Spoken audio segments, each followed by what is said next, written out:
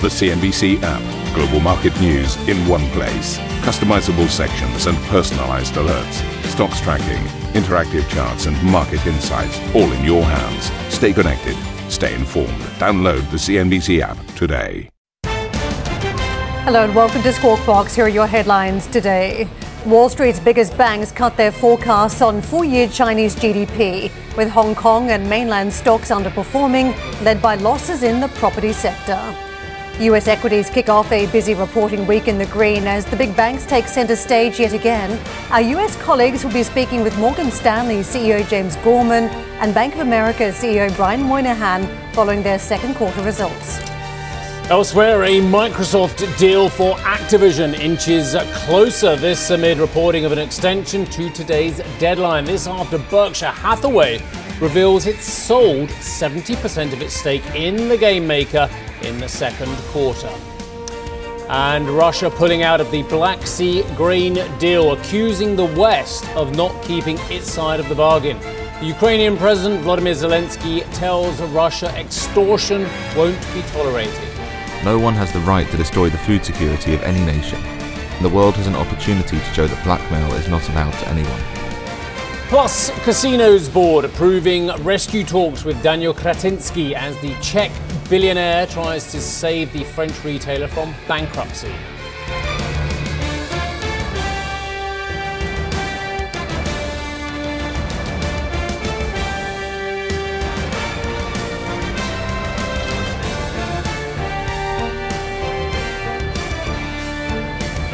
Numbers out from Big Pharma giant Novartis this morning, and as we just take the first line that's crossed at 6 a.m. Local this morning, Novartis delivers strong sales growth, robust margin expansion and raises guidance, announces $15 billion share buyback. So this is just crossing the tape. The core net income, $3.81 billion. The core EPS $1.83 versus estimates of about 1.67, so topping out on those numbers. In terms of what the overall EPS was, 1.11. That net income line that we're seeing in the second quarter, $2.32 billion. The company's core operating income is at $4.67 billion versus estimates for a much lower number of about $4.18 billion. So those numbers are above. Also on the sales number, the print is firmer than expectations. It's $13.6 billion. It has also gone on to say that sales in that second quarter grew by 9%. The expectations are previously about 7%. Core operating income growing at plus 17%, so double-digit numbers there in terms of that performance. But the new frontier, of course, is what comes next for the business in terms of the separation of Sandoz. The board of directors has endorsed the separation of Sandoz by way of a 100% spin-off, so reorganizing the portfolio here, initiating that $15 billion share buyback to be completed by the end of 2025. In terms of what comes next, the company is also talking about momentum, the group's guidance that has been based on strong first half momentum. Sales expected to grow from a high single digit from mid, so that is where they're guiding for. Operating income expected to grow low double digit, and that is from high single digit. So the numbers a little bit firmer today in terms of what we are seeing versus expectations. Good morning, how are you? Very, very well, thank you. Raring to go? Yeah. Ish. Yes. Yeah, because I thought it's really interesting. I just while you were doing all the clear and present statistics on this company, I was doing a little bit of work on this one versus the rivals, and I fully expected to be saying actually it's a little bit underwhelming in terms of its performance, in terms of the fact that we showed a board showing it's up 1.6% for the year, Sanofi up around about 4.8%, and yet the clue to what I'm about to say, it lies in Roche there, sitting in the middle, which is down 7.7% for the year. And actually, Novartis has done pretty well compared with most of the sector. And I'll bring out some big names for you. So it's up 1.6%, and it does trade on circa 14 times forward, 14.1 times forward, which is a premium to the broader sector as well. Roche, as the board has shown there, is down 7.7% this year, trades at a slight discount to Novartis at 13 times forward as well. But I thought to myself, well, we talk a lot, you and I, about tech valuations. And we talk about tech valuations in the United States compared with Europe, and how Europe trades at a discount, the US trades at a premium because of the pool of investors, because of the excitement about new technologies. Well, if ever there was a sector that kind of transcends the two, perhaps it's pharmaceuticals as well, and biotechnology as well, and all those amazing new sciences that we talk about on a daily basis. And yet this is a sector which seems relatively unloved, certainly stateside. So I took a look at Pfizer, and I thought Pfizer was fascinating. Shares in Pfizer are down 30% year to date. The company trades at 10 times forward as well. So as much as I may bemoan a relatively stately performance from Novartis, which is on the screen there with Pfizer as well. And if you look at those two, you compare those kind of moves to what we're seeing in technology this year, where the Nasdaq's up 37%. You think, well, is there an opportunity here to pick up value on the cheap? And again, that's a question for the industry experts. But what is interesting is how unloved this sector appears to be. Had a look at the British name as well. AstraZeneca actually trades at a slight premium in terms of price to book, in terms of price to earnings, trades at 16.8. But again, it's a stock that has fallen fairly aggressively this year, down around about 9%. So when we've seen gains on the S&P, gains on the Nasdaq, gains on the Dow, if we're looking for big sector underperformance, I think we found it in the pharmaceuticals. Yeah, perhaps that is why you are seeing some moves to try and recognise the sum of parts equation. And Sandoz, so this is the patent spin-off of the non-generics business. It has been effectively on the block for a number of years. August 2022, it was fleshed out that it was going to be put out there into the marketplace. And in terms of timing, it's the last possible window really to come to market. That's been speaking about the second half of this year as a planned listing date. Now it will be the final quarter of this year. It's planned to be listed on the Swiss exchange with an American depository receipt. The spin-off early fourth quarter of 2023. So this is a business that was seen potentially worth up to $25 billion at one point. Question is what that looks like and what type of market it'll be coming to later this year. I think you're spot on. Of course, they are trying to realise the sum of the parts, but they're also trying to say, hang on a second, we think we're undervalued here. So the old tried and tested format of having that buyback, which again was in those flashes you were talking about, $15 billion worth of buyback to be completed by the year end 2025. I would put that in the same bracket as your Sandoz comments as well. They're a twin strategy, as well as growing the core business. So a trio strategy. What's a triplet strategy? There you go.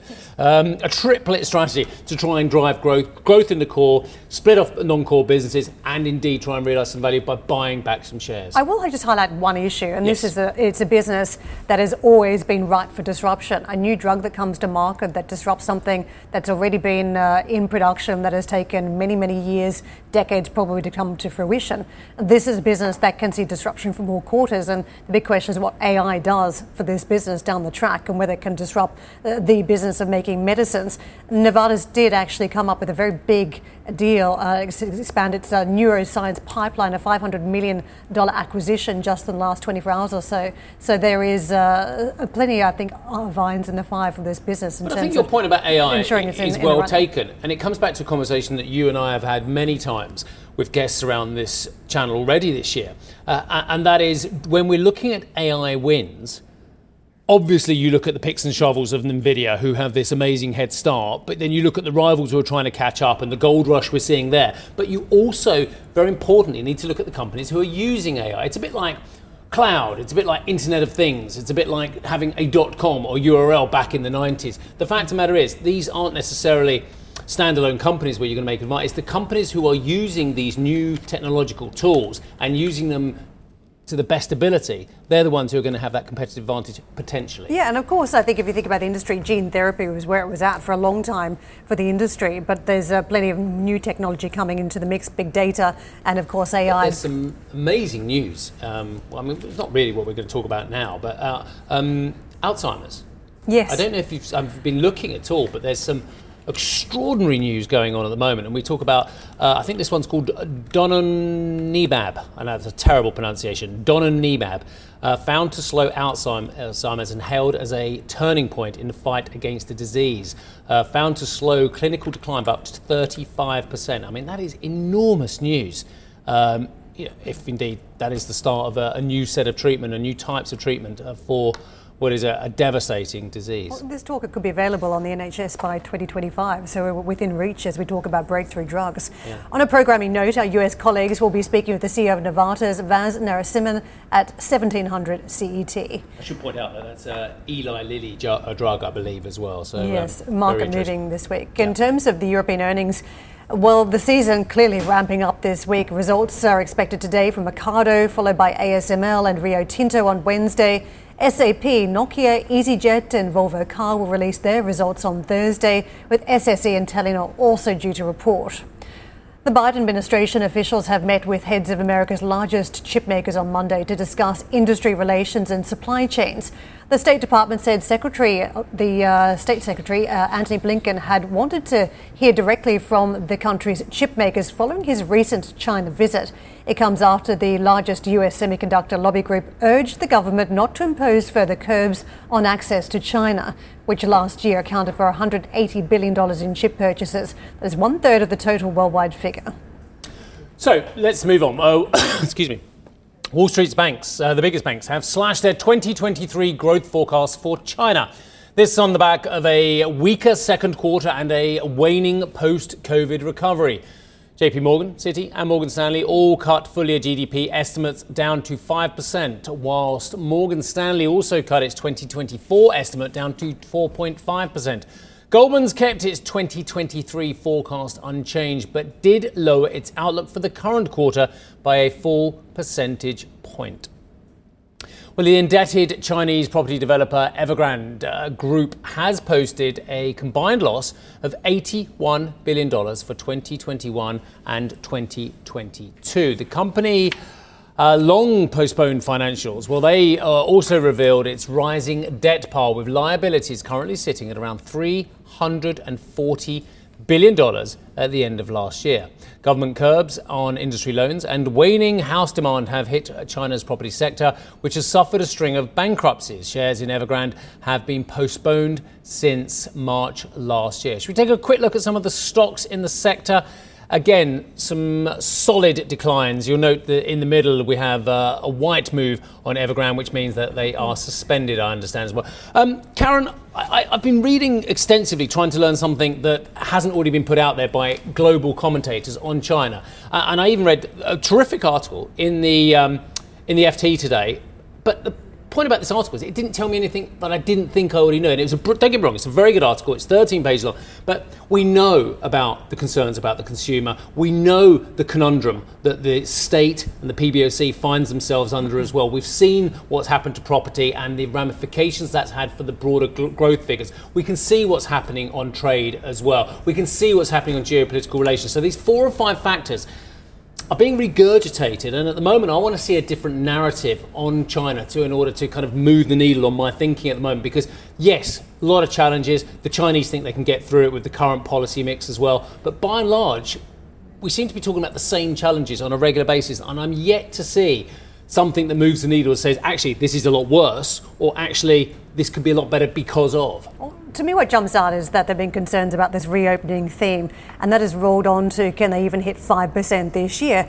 That story has then stepped up to, well, this is not just a weakness around a cycle. What we are actually looking at potentially is the ill effects of structural challenges, that all the issues we've been talking about for years are finally coming together, and that is the bursting of the property market, so too much debt, too much speculation, the very tight grip that the Communist Party has on the Chinese economy, which is not allowing businesses to flourish, and of course that very high government debt, that these factors are now constraining the Chinese economy. And some are looking, if you look at the trajectory, I think that is the word that many are now focused on. The trajectory is really bad. You've had growth that was clocking up at a pace of 10% in the 2000s, 7% last decade, and now effectively you've got a slowdown, as we're talking about, whether 5% is even achievable. There's terrific reporting on this, and the ultimate outcome is that there are questions as to whether the Chinese government can re-gear from supporting the very big export industry, the manufacturers, to domestic industries to really fuel that domestic consumption, to change the nature of the economy. And there is a view simply that this may not happen. Separate to that, I think the market is saying, is the stimulus coming? And there is a view that even if it does come in its traditional form, interest rate cuts, triple R, that investors may not have the confidence to even respond this time round. So I think the challenges are fascinating because they seem to be mounting, but it seem to be actually getting any better for China at this point. Yeah, let me get two more views on this as well. Xi Jinping does not define economic success in terms of GDP growth, which is very interesting. So says Arthur Kroeber, who is quoted in the FT article today from Gavacow Dragonomics. He defines it in terms of tech self-sufficiency, and I think that's a very interesting take on it, i.e., we're talking about technological self-sufficiency rather than pure GDP. Another piece has come in my inbox from Andrew Collier, who is a contributor to this channel as well. It is clear that the economic growth is push rather than demand-led, which alludes to the exact point that you're making there about the consumer. Fiscal stimulus, along with bank loans, are all that is keeping the economy alive, as demand amongst consumers for property and retail goods remains weak or disastrous. Yeah. I think it's very interesting. And for some commentators, it could be Japan all over again in terms of a middle income trap and stagflation starting to creep into the economy. But the Japanese got over that. They got over the middle income trap, and that's the thing, that they got to rich nation status and a higher consumer wealth per GDP. But they were much more advanced when they started to stagnate than what China has been at. Absolutely. Right. Coming up on the show today, Arabile will be joining us to discuss the implications of Russia's decision to call off the Black Sea grain shipment agreement and what it means for those most in need. As G20 finance ministers and central bank chiefs meet in Gujarat, Tanvir will be taking us on a deep dive into India's economy and the country's increasingly key role on the global stage. And as heat waves engulf the south of Europe, Spain's government unveils its new climate change legislation. We'll be speaking to the country's Vice President and Minister for Ecological Transition, Teresa Ribera. That is at 8:30 CET.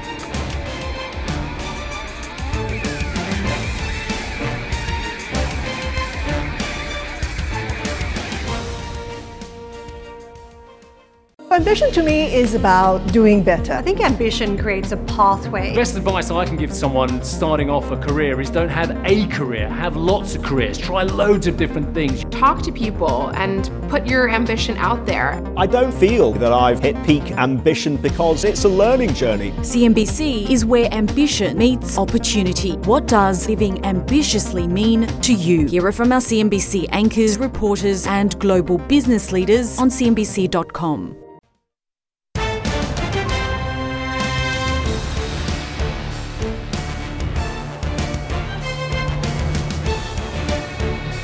More gains stateside. Let's take a look at the Dow and the performance. 6 straight sessions now in a row positive.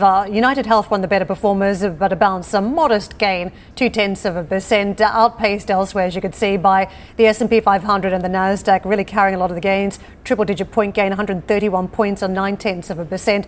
Fifth positive session in 6, so some decent gains coming through for the FANG Plus stocks. So worth noting too, the KBE, the banking index, also put in a solid performance, 1.7%. A couple of banks reporting, of course, across the Friday session and into Monday. So worth noting that slight bounce just picking up there, although there were some negatives in terms of the deposit flight still taking place and how much extra the banks were having to pay to try and retain that deposit business. In terms of what we're seeing across the Asian markets, the market very much challenged by the mainland data yesterday. Hong Kong was out of action thanks to a typhoon, so in catch-up mode today, accounting for those outsized losses you're seeing versus the other major markets, down almost 1.9% versus about 0.2 down again on the Chinese stock market. Australia in reverse, the odd one out here to the upside, really. Japanese stocks also resuming trade and no doubt picking up on that US lead that they're getting, both from that Friday session and from Monday. The trade high by about 0.1% today. The US futures, the early indications of that US trade, we're looking slightly soggy, not much in the way of direction, but they are red arrows that we're watching at this hour, about 4 points down on the Dow Jones index at this stage. Microsoft and Activision Blizzard have secured a 2-month stay in their case with the UK's Competition and Markets Authority, giving them more time to resolve their dispute. This after both parties went to a London tribunal Monday. In the wake of the regulator's unexpected announcement, it would extend its deliberation process by 6 weeks.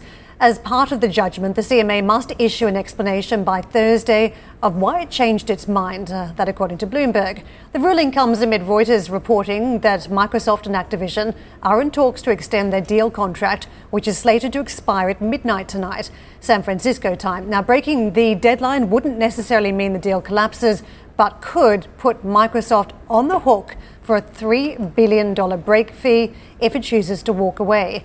There is a third option. Microsoft could move to complete the deal without the CMA's approval in breach of UK law. However, that would leave the firms potentially liable for a fine of up to 5% of their combined global revenue. All this as Warren Buffett's Berkshire Hathaway reported it had cut its stake in Activision by around 70% to just over 14.5 million shares, putting its total holdings of the company at 1.9%. Arjun is here with more. Arjun, let's just circle back to the UK and the regulators' approach here. To what extent is it proving a thorn in the side to completing this transaction? Well, it feels to me very much like transfer deadline day, the last day in the English Premier League when football clubs can make their last signings for the season ahead. So there's a lot of pressure here, and the UK certainly is a thorn in the side right now for Microsoft. So there was a lot there. The state of play is very much this. The CMA is the last regulator standing in between Microsoft, Activision and this deal closing at this stage as well. So there's a few things about what happens next. Essentially, Microsoft's going to have to figure out a way to extend this deadline with Activision. That could include somehow sweetening the deal. These sides both have to be in. Again, it doesn't mean that necessarily this deal collapses if they don't get done today, but that Microsoft will want to officially, formally extend this so there's no sort of counter offers coming in for Activision, for example. Now, the key with the UK review is this. When Microsoft goes back to the UK CMA and says, these are our new proposals, this would actually trigger a fresh review from the CMA. This isn't the CMA sort of going back to the old review and reopening it. This would be effectively a new review, which, albeit will be expedited, but effectively the CMA will have to go through that process again. Which sounds like bureaucracy, right? It sounds like there's a very much a strong process. But it felt like the CMA really undid its own process by saying you could do this, you could offer this as an incentive. So how seriously do we take the CMA at this point? It's effectively a U-turn in orbit. name, really. That's what they're looking at here. If, of course, they do go back and Microsoft offers the proposals and say, well, this is our new remedies, and the CMA does eventually approve it. It is that. But the question is, what are the remedies that Microsoft can offer at this point? They did earlier this year come back and say, well, look, we'll do these licensing deals. We'll allow Activision, Microsoft games to be on other platforms as well. They've said that was something they've offered the EU. It was something they offered Sony and Nintendo as well in relations to Call of Duty, which is sort of the crown jewel of Activision as well. So the question is, if the CMA's already rejected those proposals, what more can Microsoft do? Very early on in the process, the CMA was saying, well, one idea could be to carve out or divest the Call of Duty game or part of the Activision business. Microsoft said this is just not feasible. We just can't do that. Arjun, thank you very much for fleshing out the story for us this morning. Elsewhere, Goldman Sachs... Longer than he was allowed to. Goldman Sachs has cut the probability of a US recession from 25 to 20%. Chief economist Jan Hatzius said recent data has made the bank more confident that inflation will fall to an acceptable level without a recession, but warned it still sees slowing in the coming quarters as reduced bank lending has an impact. Edmund Shing joins us now, the CIO of BNP Paribas Wealth Management. Edmund, recession fears won't go away at this point. What are the concerns you stare down the barrel of the second half? Well, quite clearly, Karen, you can think about earnings season first of all. We know that earnings season is becoming front and centre, really the most important factor that investors will be looking at over the next week, 2 weeks, 3 weeks. And we also know that US profit margins are incredibly high. So even with the backdrop of better than expected US economic activity up to now, clearly we have leading economic indicators such as the yield curve that point to a recession sometime probably early next year, the beginning of next year. So we are expecting to see a slowdown in economic growth. And even before that, you expect to see pressure on profit margins as we see labour costs continue to go up, economic activity slow down a bit, and given the very high starting point. So I think that is the thing that is on people's minds right now. But I wouldn't say, Karen, by the way, that isn't necessarily a reason to be selling equities right now. Hi, Edmund. Why aren't we going to have a recession? We've had the biggest repricing of money, certainly this century, arguably since you and I have been in the markets, which is a very long time as well. We've got a consumer which is drawing down aggressively across the board on its household savings, a consumer which is having a mortgage cost over 7% now, a consumer which is getting zipped for its savings despite the paltry moves from the banks to up their savings rates by decimals as opposed to the 100 percentage points or basis points plus that they should be doing as well. Why isn't the US consumer going to be struggling? Well, I think, Steve, the US consumer clearly is going to slow. There's no doubt about that. But let's not forget as well the fact that consumption is not just about excess savings. It's about a combination of low unemployment, or high employment, I should say, combined with, of course, wage growth. Now, we know we get wage growth because that's entirely the reason why the Fed has been raising rates, to calm down inflation, but in particular to make sure no wage inflation spiral kicks off. And I think they've done that. Nevertheless, wage growth is ahead of CPI right now. What does that mean? It means that wage growth in real terms is positive. So actually, purchasing power is actually going to increase from here on out, particularly if, as I expect, the inflation rate, particularly in the US, continues to decline over the next few months, because wage growth is going to decline, but more slowly than inflation. Put the two things together, what do you get? You get positive purchasing power. And I think that's an important point, particularly at a time when US employment, let's not forget, as in Europe, as in the UK, is at a multi-decade high right now. Take on board all of that, Edmund, as well. In terms of the market then and getting on to how one should trade it, is this just a matter of timing before we have to get out? I mean, I ride the Tiger, or ride whatever you want to call it, the Mustang, for a bit longer? It's a tricky one, Steve, because clearly there are plenty of concerns. As I said, earnings season, you do expect earnings over the next 6 to 12 months to start to slow down because profit margins are unlikely to be able to stay as high as they are. Having said that, if you look at lots of places around the world outside of the US, they remain actually pretty good value. Japan, despite the fact it's had a hell of a run recently, is still very reasonably priced and has very positive fundamentals underlying it. If you think about the UK is an extremely cheap stock market, which is very unloved for many reasons, not least of which is the fact that it doesn't have a lot of the technology-driven growth stocks. But it's still an extremely cheap stock market right now, as is China. And of course, investors have been shunning China, as for reasons you've mentioned earlier, really are very much avoiding China. And that is also another very big, very cheap stock market right now. So there are plenty of areas, even outside of the rather expensive US, where you can invest and actually obtain pretty good valuations and pretty good dividend yields in the short to medium term. Edmund, you know I'm going to throw value trap at you because we've seen that in the past where some markets can look cheap, but they are cheap for a reason. And we've just been talking about very weak fundamentals around the Chinese economy. Unless there's stimulus that actually works, that investors buy into, isn't the Chinese market still a write-off for 2023? Yeah, I mean, Karen, this is obviously the big question. We've been positive on China, and frankly, since the end of January, it hasn't worked.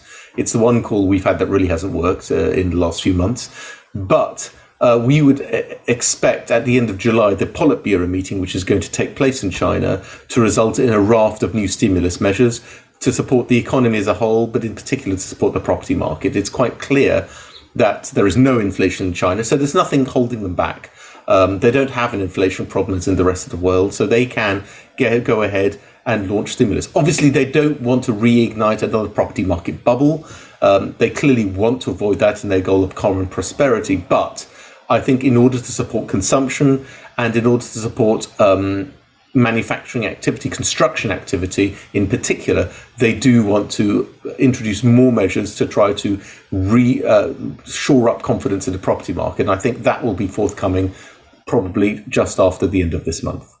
Thank you for listening to Squawk Box Europe Express. For more market-moving news, you can head to cnbc.com. Or join us again on this show with Jeff Cutmore, Steve Sedgwick and Karen Cho, weekdays on CNBC.